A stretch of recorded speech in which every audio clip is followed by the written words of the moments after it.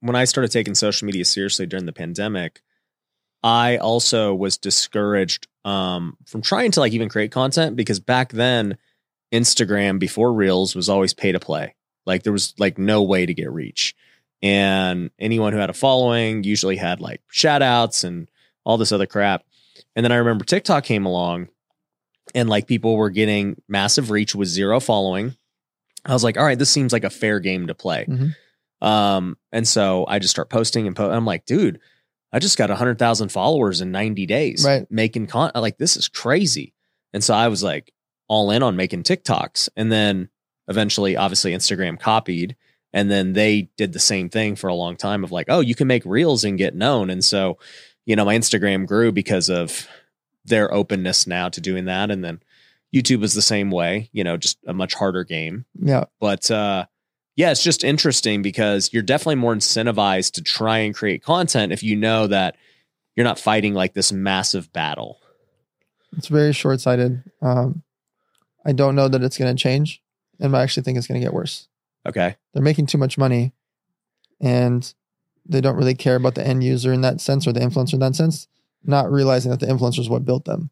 The reason people are staying on these platforms is to engage with influencers, people they look up to, their heroes, people that cook, people that teach, people that do yoga. Like, they're there for content, not just for their friends on social.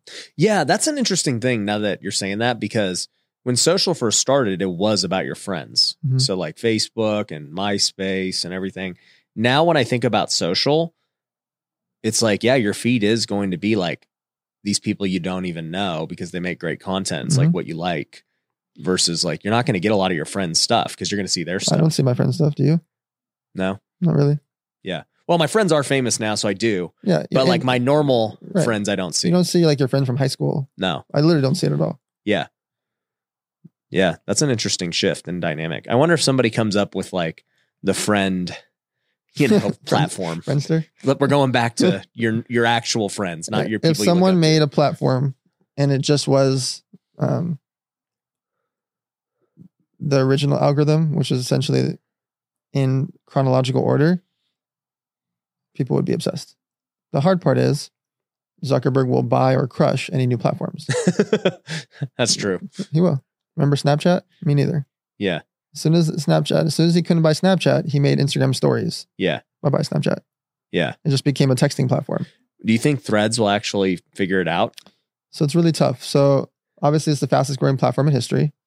And Zuckerberg made it easy because you just click and you can have a thread account from your Instagram or Facebook.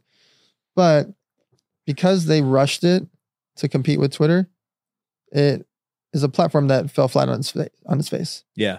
There wasn't enough to do there. You can't DM anyone. You can't share the way you want to. You can't repost the way you want to. Like, you can't do the things that you want to that are on Instagram, which would basically just be a knockoff of Instagram. But all you can do is kind of scroll through. And the people that created content are just copy and pasting quotes. Yeah. And so it became not engaging of a platform and nothing to do. And so everyone rushed over there and it was fun. It was cool. And people were growing following like crazy. And so it had all the things that made people want to use it. And now it's a ghost town because it's just copy and paste. Yeah. Yeah. I wonder if it will figure itself out, like, or how long he'll give it before kind of killing it. Yeah. There's not much risk to him because he has the user base that's there. The engagement's very low. If you notice, the engagement is quite low on most posts that are there. But when he does add all the features and he adds DMs and he adds ads and he adds other things for people to do, or maybe he'll add voice, maybe he'll do like a Clubhouse thing on there. Like, when he adds other things to Threads, people will use them. They already have an account. I just, right now, it's very lackluster because there's just not much to do. Yeah, that makes sense. So, you know, you built your career first in the, you know, beverage industry, and then you go into the social media industry for 10 years. And I guess through both of those, you know, you learned the value of like in-person meeting, you know, whether it was these distributors, whether it was your charity poker nights, to, you know, cutting these big influencer deals and holding these events that, you know, build more relationships. And now, to me, it just seems like your career is going to just be, you know, purely events and investing. So that's the turning point now, is that I still run the agency. I still do the charity events, but the live events business with this whole Aspire Tour deal and our 4 masterminds, it is like a huge priority now because it feeds into everything I'm doing, right? I go to these live events and that we're hosting, owning, or speaking at other people's events like WealthCon. Like I'll go speak at other people's events in person. It's, I don't want to say like a rock concert, but it's kind of like a rock concert. You remember when you went to Metallica as a kid. You remember when you went to see household name rapper or celebrity or country star, whatever. You remember those moments. That similar feeling happens at entrepreneur events and business conferences and charity events. You remember seeing Ryan Pineda. You remember seeing Ed Milet. You remember those moments of going to those things. And so I've become obsessed with being at all these events and seeing my friends and seeing entrepreneurs and seeing fans, followers, etc., because they remembered those moments. And you've had it happen to you plenty of times. I'm sure that they're like, oh, I remember when I met you in 2018. Do you remember?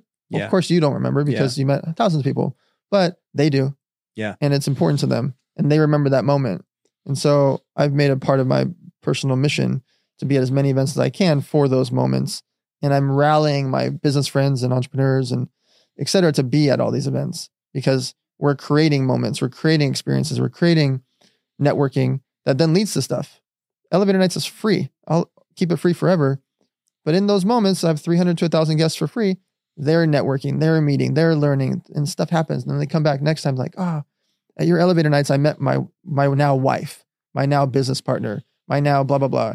I've had people show up with a kid. They're like, look, we met at Elevator Nights 3 years ago. Now they have a kid. Yeah. Those are real life stories that like, Yeah. and so I'm obsessed with throwing events. And that's why I like the Throw WealthCon so often is like, you're making people be in a room and talk about investing, business, strategy, networking, et cetera.